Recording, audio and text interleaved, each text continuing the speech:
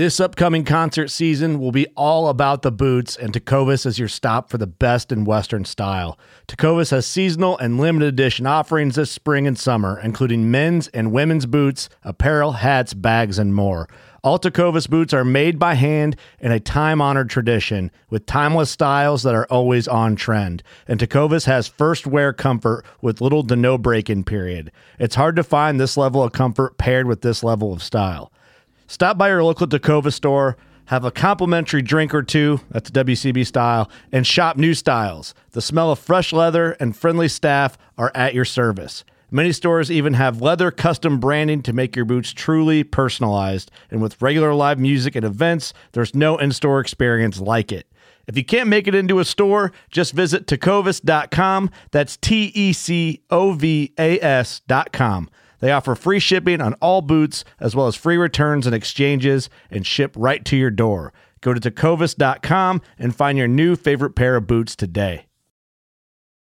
Midway USA brand product designers have one straightforward goal: develop high-quality, technically sound products and deliver them to customers at reasonable prices. If you are immersed in the shooting sports industry and pay close attention to every single detail, you know our products are built right and stand up to everyday use. Who has shooting mats and range bag systems to hunting clothing and just about everything for the outdoors? Log on and shop 24/7 with super fast shipping. MidwayUSA.com.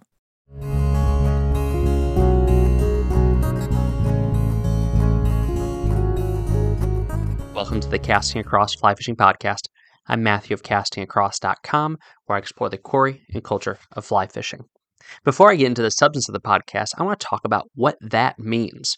If you've been listening to the 190 plus episodes of this podcast, or you've been reading the website for the 5 or 6 years that it's been around, then you might know what I mean by quarry and culture. But today's podcast in particular deals with the synthesis or the junction point of these two important topics. So when I talk about the quarry of fly fishing, I'm talking about the fish, because at the end of the day, that's kind of the target. Now, certainly, we don't go fly fishing simply to catch fish. There's more to it than that. As I wrote recently, there's many more efficient and effective ways to get fish at the end of a line or get them into your hand. So the fish matter, whether they be trout or, as we'll talk about today, some other kinds of fish. That is an essential part of fly fishing. It's kind of what brings us together as fly fishers and a fly fishing community and culture. And then there's the culture side of it, and that is everything that goes into it. This wonderful thing that we do, whether it be these long drives up into the mountains or these early mornings out on the beach, whether it be picking out your favorite fly rod, whether it be talking with somebody in a fly shop, whether it be reading a book, listening to a podcast, whatever it might be, there's a lot of stuff that exists on the periphery of that quarry. And today, as I said, is going to be a conversation about kind of the junction of these two items, the quarry and the culture of fly fishing. Because fly fishing is not that typical lithograph or insurance commercial picture of fly fishing. At least it's not anymore. Fly fishing has, over the years, over the decades, garnered a reputation that's well-deserved in some circles of being elitist and being very narrow, of having a very tight orthodoxy. And what I mean by that is that it's tweed jacket, wicker creel, bamboo rod, dry fly, upstream, native trout. Right? That is like the most narrow form of orthodoxy. Well, I don't subscribe to that. I love those things. Well, I don't think I ever have fished in tweed or with a wicker creel. I'm not opposed to fishing in tweed. If anyone has some nice tweed, I'll send you my measurements. But that's certainly not fly fishing in total, and it isn't even kind of the majority of what fly fishing is. So that's not the culture. That's part of the culture, but that's not definitional of the culture. But when it comes to the quarry, there's a lot more than trout. A simple scroll on Instagram, and I know that's not a total sample size, but if you go to the search feature and you put fly fishing in, you're going to see a lot of trout. But you're also going to see a lot of other fish. You're going to see all the species of trout in just the United States. You're going to see all the major species of trout. you're going to see smallmouth bass and largemouth bass and panfish, and you're going to see striped bass and bluefish and larger big game species. You're going to see redfish and snook. You're going to see gar, and you're going to see catfish, and you're going to get into some fish that maybe your grandfather, if he was a fly fisher and he was in that tweed class, he would have just kind of rolled his eyes at the idea of going out and pursuing a carp. Well, the fact of the matter is, I think carp are a great, renovation story. They're a great Pretty Woman kind of arc in that there was nothing more kind of slimy and undesirable and less fly fishing-y than common carp. And now there's entire books and magazines and podcasts and movements and assortments of flies and gear that is oriented towards catching big carp because they're fun and they fight hard. And with the catch and release ethos that has permeated the majority of the fly fishing culture, then who cares what the fish tastes like? Who cares what its plate value is? Because at the end of the day, the most important thing, are you having fun pursuing it? And is there some sort of reward once you hook into it? And carp is a great example. They've got soft, fleshy mouths. They're very spooky. And so hooking up with one is a challenge. But at the same time, once you do hook up into it, then you're going to have a blast, particularly on fly tackle. But we're not here to talk about carp today because actually I'm not a carp expert. And I'm not going to be an expert on the two species of fish that I'm going to be talking about today in this trash fish extravaganza. And maybe this will start a series on trash fish. But I don't believe they're trash fish. I'm only calling them trash fish because that's what I grew up calling them. And that's what some people still refer to them as today. But I think it's something that it's a name or it's a title of these kind of less desirable or non-traditional species that people who aim for them actually use in a endearing manner. Because I can say for certain that the two species we're talking about today are fish that I really don't, think that they've ruined my day when they're on the end of the line. And so without further ado, let's talk about the first species. And the first species is the chain pickerel. So the chain pickerel is a species that you're probably very familiar with.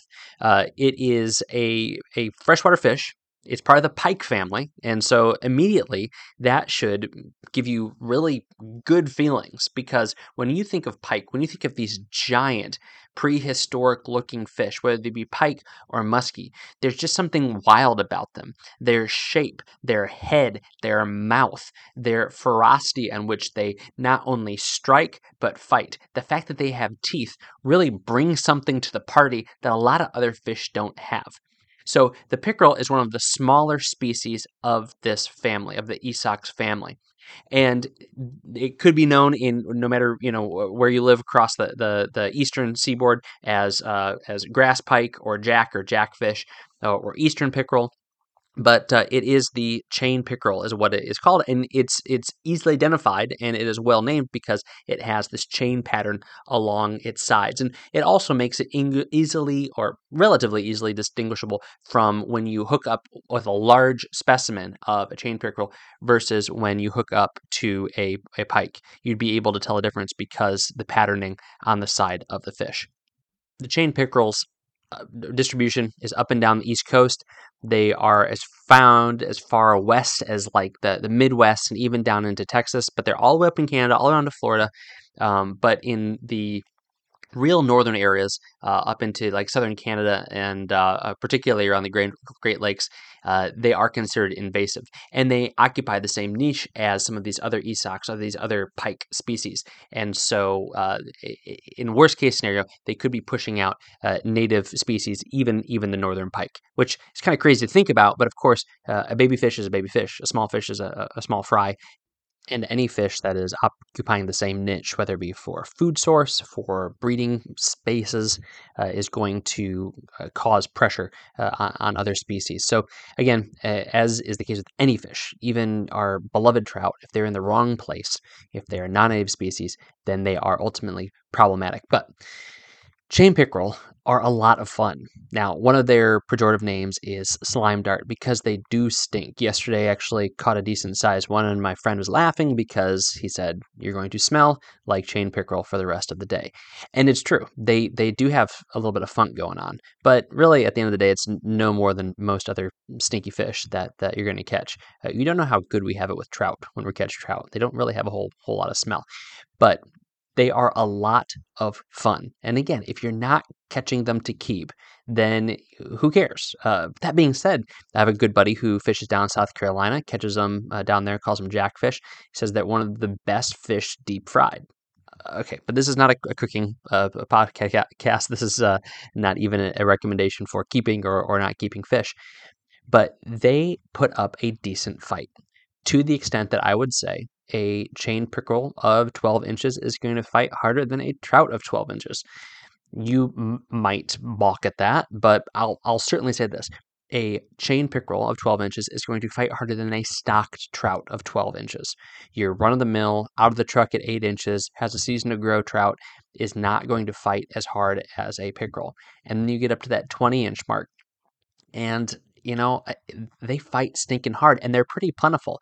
Now, a 20-inch bass is going to pull pretty hard, but I've had some 20-inch pickerel where I think, what do I have on the end of this line? And especially when they are in a location where they are well fed, where they are proportionate, you will find places where they're overpopulated, where the food sources are out of whack, and it's just not a really good ecosystem, where their heads get really big and then they get really, really skinny. Those don't fight super hard. But when they have those kind of traditional pike-like proportions, then they're going to fight really hard. They've got a nice, strong set of shoulders on them, and they have a big, thick tail that they can really move a lot of water. And that is not only going to translate into their ability to fight, but it's also going to turn into some spectacular takes. You think about the traditional, like Northwoods pike fishing, pulling big lures, or for our purposes, big flies just under the surface of the water or over the top water, whether it be through lily pads or open water, over some sort of underwater structure. And you see these big wakes coming behind them, and you watch this big pike come up and destroy the fly or the lure. Chain pickerel are going to do the same thing, especially big, aggressive, angry chain pickerel. They're going to strike just like that. And it's a lot of fun. It's just a thrill to see that happen. So what do I like to use for flies? Everything. Any kind of streamer is going to work. And I actually really like using a streamer that has a extended body with a hook that is further back. And the reason is not because they're not going to take the head of this fly, but I do like the idea of hooking them in the corner of their mouth and not so much on their lips. I have found that I have frayed more line when that lure is kind of in the front of its mouth, either in the top or the bottom, or kind of on its tongue, for lack of a better term. They actually have teeth on the top of their mouth, the roof of their mouth. So if I have an extended body hook, or I don't do this a lot, particularly for warm water fish that aren't bass with weedless bugs that I throw in for largemouth bass, but I have had success with articulated streamers, not because you need that extra motion, but because it does kind of move that hook back. And generally speaking, those hook shanks and the hooks that you use to tie those flies are going to have a wider gap, which for any fish that is striking hard and moving quickly, you're going to increase your odds for a good solid hookup. So that I found more success with patterns like that, and they can be anything. They can be a clouser, they can be a woolly bugger, they can be a deceiver. I generally like flies that are going to displace a little bit more water. So something like a deceiver is going to be better than a clouser, and even some of those traditional kind of largemouth bass flies or smallmouth bass flies that might have a little bit of a body to them, whether it be with dubbing, probably synthetic dubbing, or even some deer hair, are going to work really well because they're going to displace a lot of that water, and they're going to get those fish looking up and eliciting that predatory instinct. So cast it, and I've found success in retrieving them quickly. I've found success in retrieving them slowly, but once you get that bump, then keep stripping. I've found that just like a lot of other toothy fish, they're going to stay on the hunt after they've had a little bit of taste and they've missed out on something. They're not going to turn tail and run like a small little trout. They're going to be aggressive, and they're not going to want to miss out on anything. And they will chase it right up to the boat, just like you see with pike. And I think that's a fun way to fish for them, is by a canoe. A canoe on a lily pad covered pond in New England, you're going to have a lot of fun, and your kids are going to have a lot of fun fishing for chain pickerel. My boys absolutely love it because they do put up big fight and they look like little dragons. I mean, it's a phenomenal thing. So chain pickerel, a lot of love for them. They're fun. I don't think I've ever eaten one, but they're certainly worth eating if you have a water body that isn't polluted. And I think some of these ponds that I fish that are further up in New Hampshire and in Maine, where I catch them, where they are a little bit disproportionate, I probably should make a point to start keeping them and equalizing that ecosystem. Not like I'm going to have some grand effect on a pond's population, but I don't feel bad about it when they are a little bit out of whack. So that's the first species. Chain pickerel. Second species is another species that I've written about and I've talked about because it's a fantastic little fish and it's a native fish, and it's the fall fish. Now, the fall fish is the largest minnow species in eastern North America. They're a minnow, and they get big. Now, typically, you're going to find them in that like 6-inch range, but I've caught them 14 inches, 16 inches. I had a buddy whose kid caught one at a giant lake up here in New England that was probably a 16-incher, and just fat, big-bodied fish. And they're cool looking. I mean, they're big and scaly, and they've got kind of a blunted head. They're very unique. They're exactly what you'd think a minnow would look like if a minnow kind of grew up and hit puberty. They get all warty on their noses when it's breeding time. They get really funky looking, but they occupy most of the same streams that your trout are going to occupy, but they're also going to live in warm water streams. They're incredibly diversely ecologically found fish, and they are kind of cool to watch. If you've ever watched them do their work, they're really deliberate in the way that they build their nests and the way that they spawn. Really cool fish. Why do I like fall fish?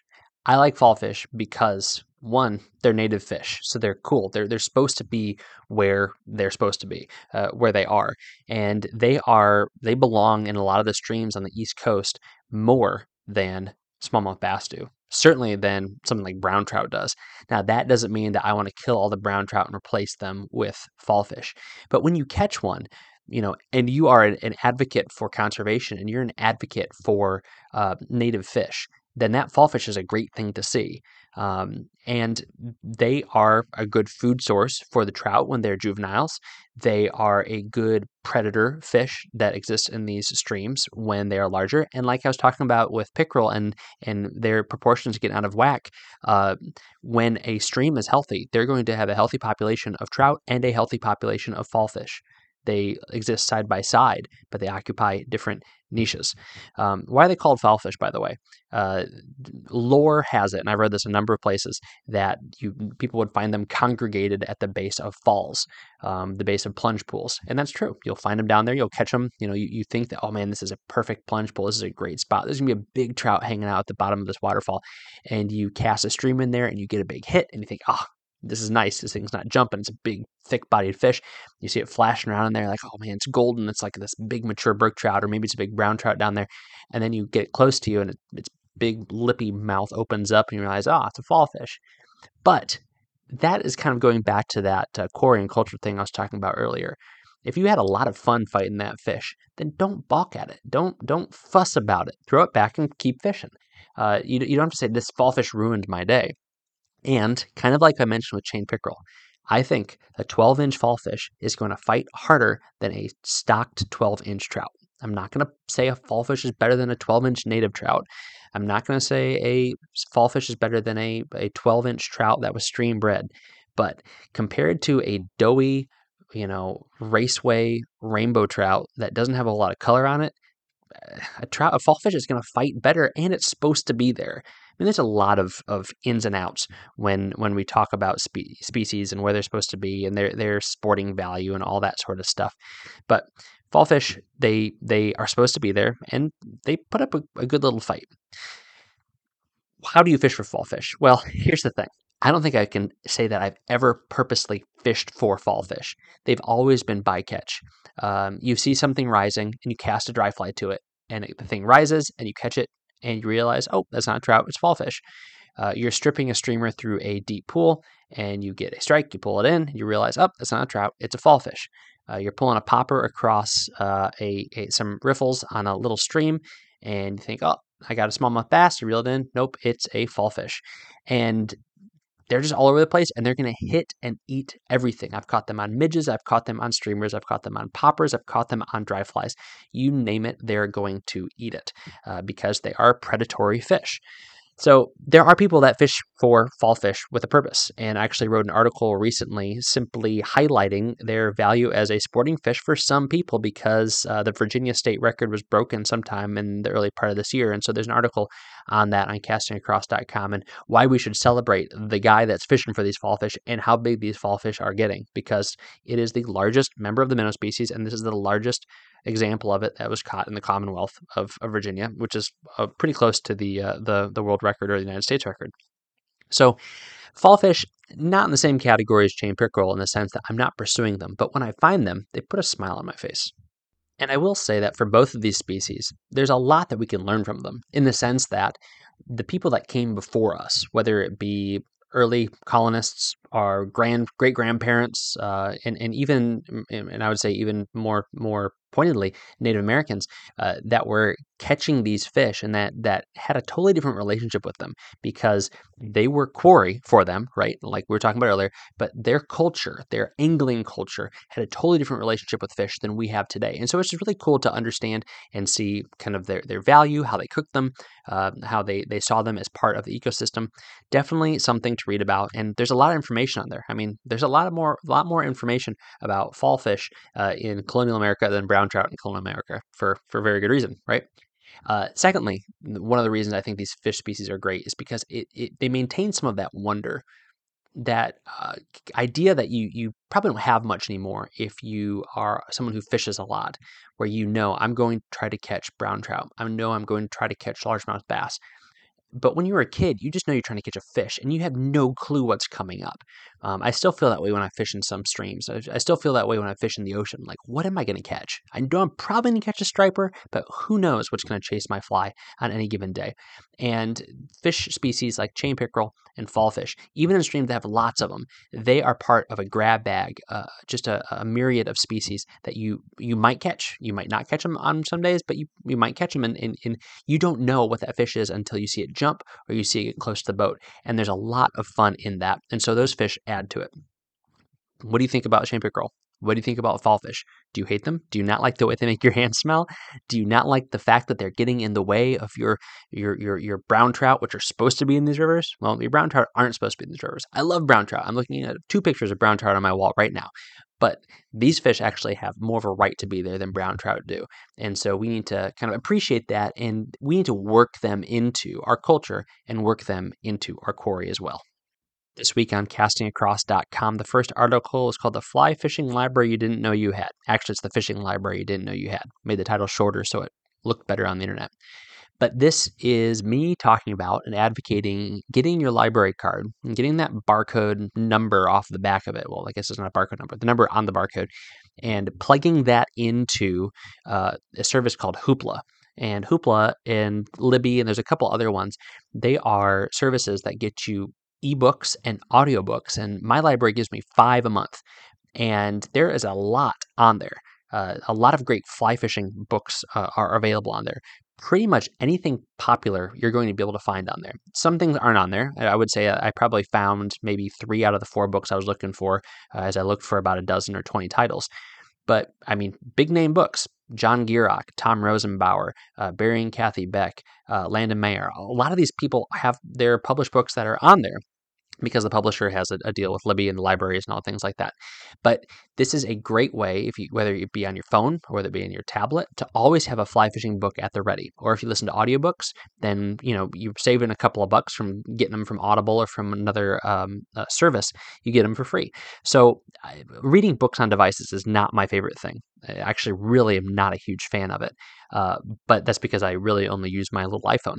But if you had a tablet or you had a Kindle or something like that, then those books are a great free option, and you can always have something at the ready. I do always have a book going on my phone in case I get stuck somewhere. Instead of scrolling through social media, which is by and large a waste of time, I can read a book. And so I use Hoopla. You can check out links for that and some of the books that I found with a quick cursory search over at the fishing library you didn't know you had. Wednesday's article was called Coffee for Fly Fishing. Coffee for Fly Fishing. And this is a reworked article from 6 years ago where I tightened it up. I increased the punch of the language and decrease the volume of the language. But it's kind of a fun, lighthearted article that explores the joy, the culture that is fly fishing and how coffee is an essential part of that. So give it a read. If you don't drink coffee, I'm not sure what to tell you. I really don't understand. I consider myself a very open-minded person. I just don't have a capacity to wrap my mind around not drinking coffee, especially if you're waking up as early as you need to wake up to fish well, and you're fishing in the wintertime, and you need the energy, and I can't get it. But hey, to each his or her own, right?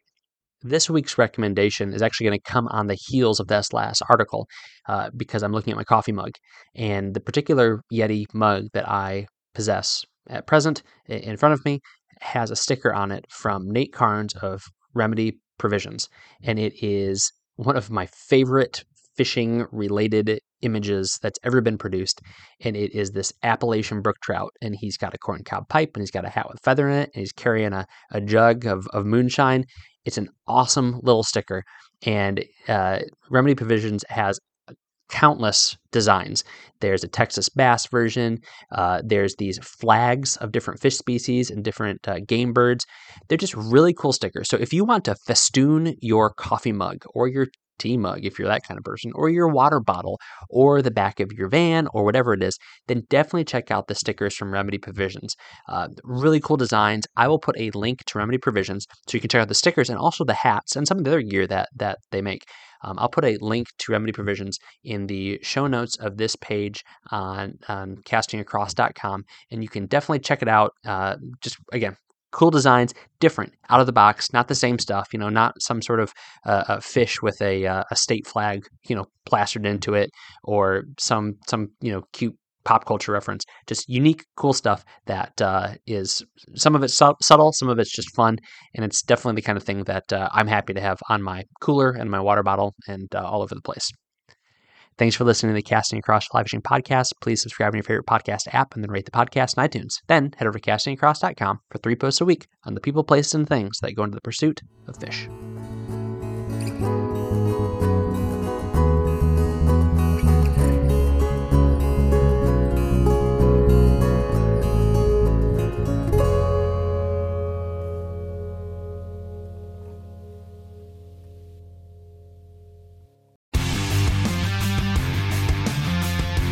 On Mondays, head offshore with Captain Scott Walker and Steve Roger for breathtaking deep-sea adventures. Coming to me. Double. He's jumping.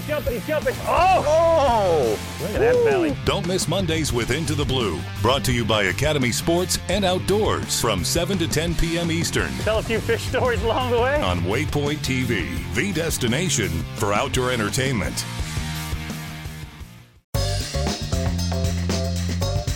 Join Captain Justin Leake and Meredith McCord for the best fishing action along Panama City Beach. Tune in to Chasing the Sun every Sunday at 9:30 a.m. Eastern on Waypoint TV.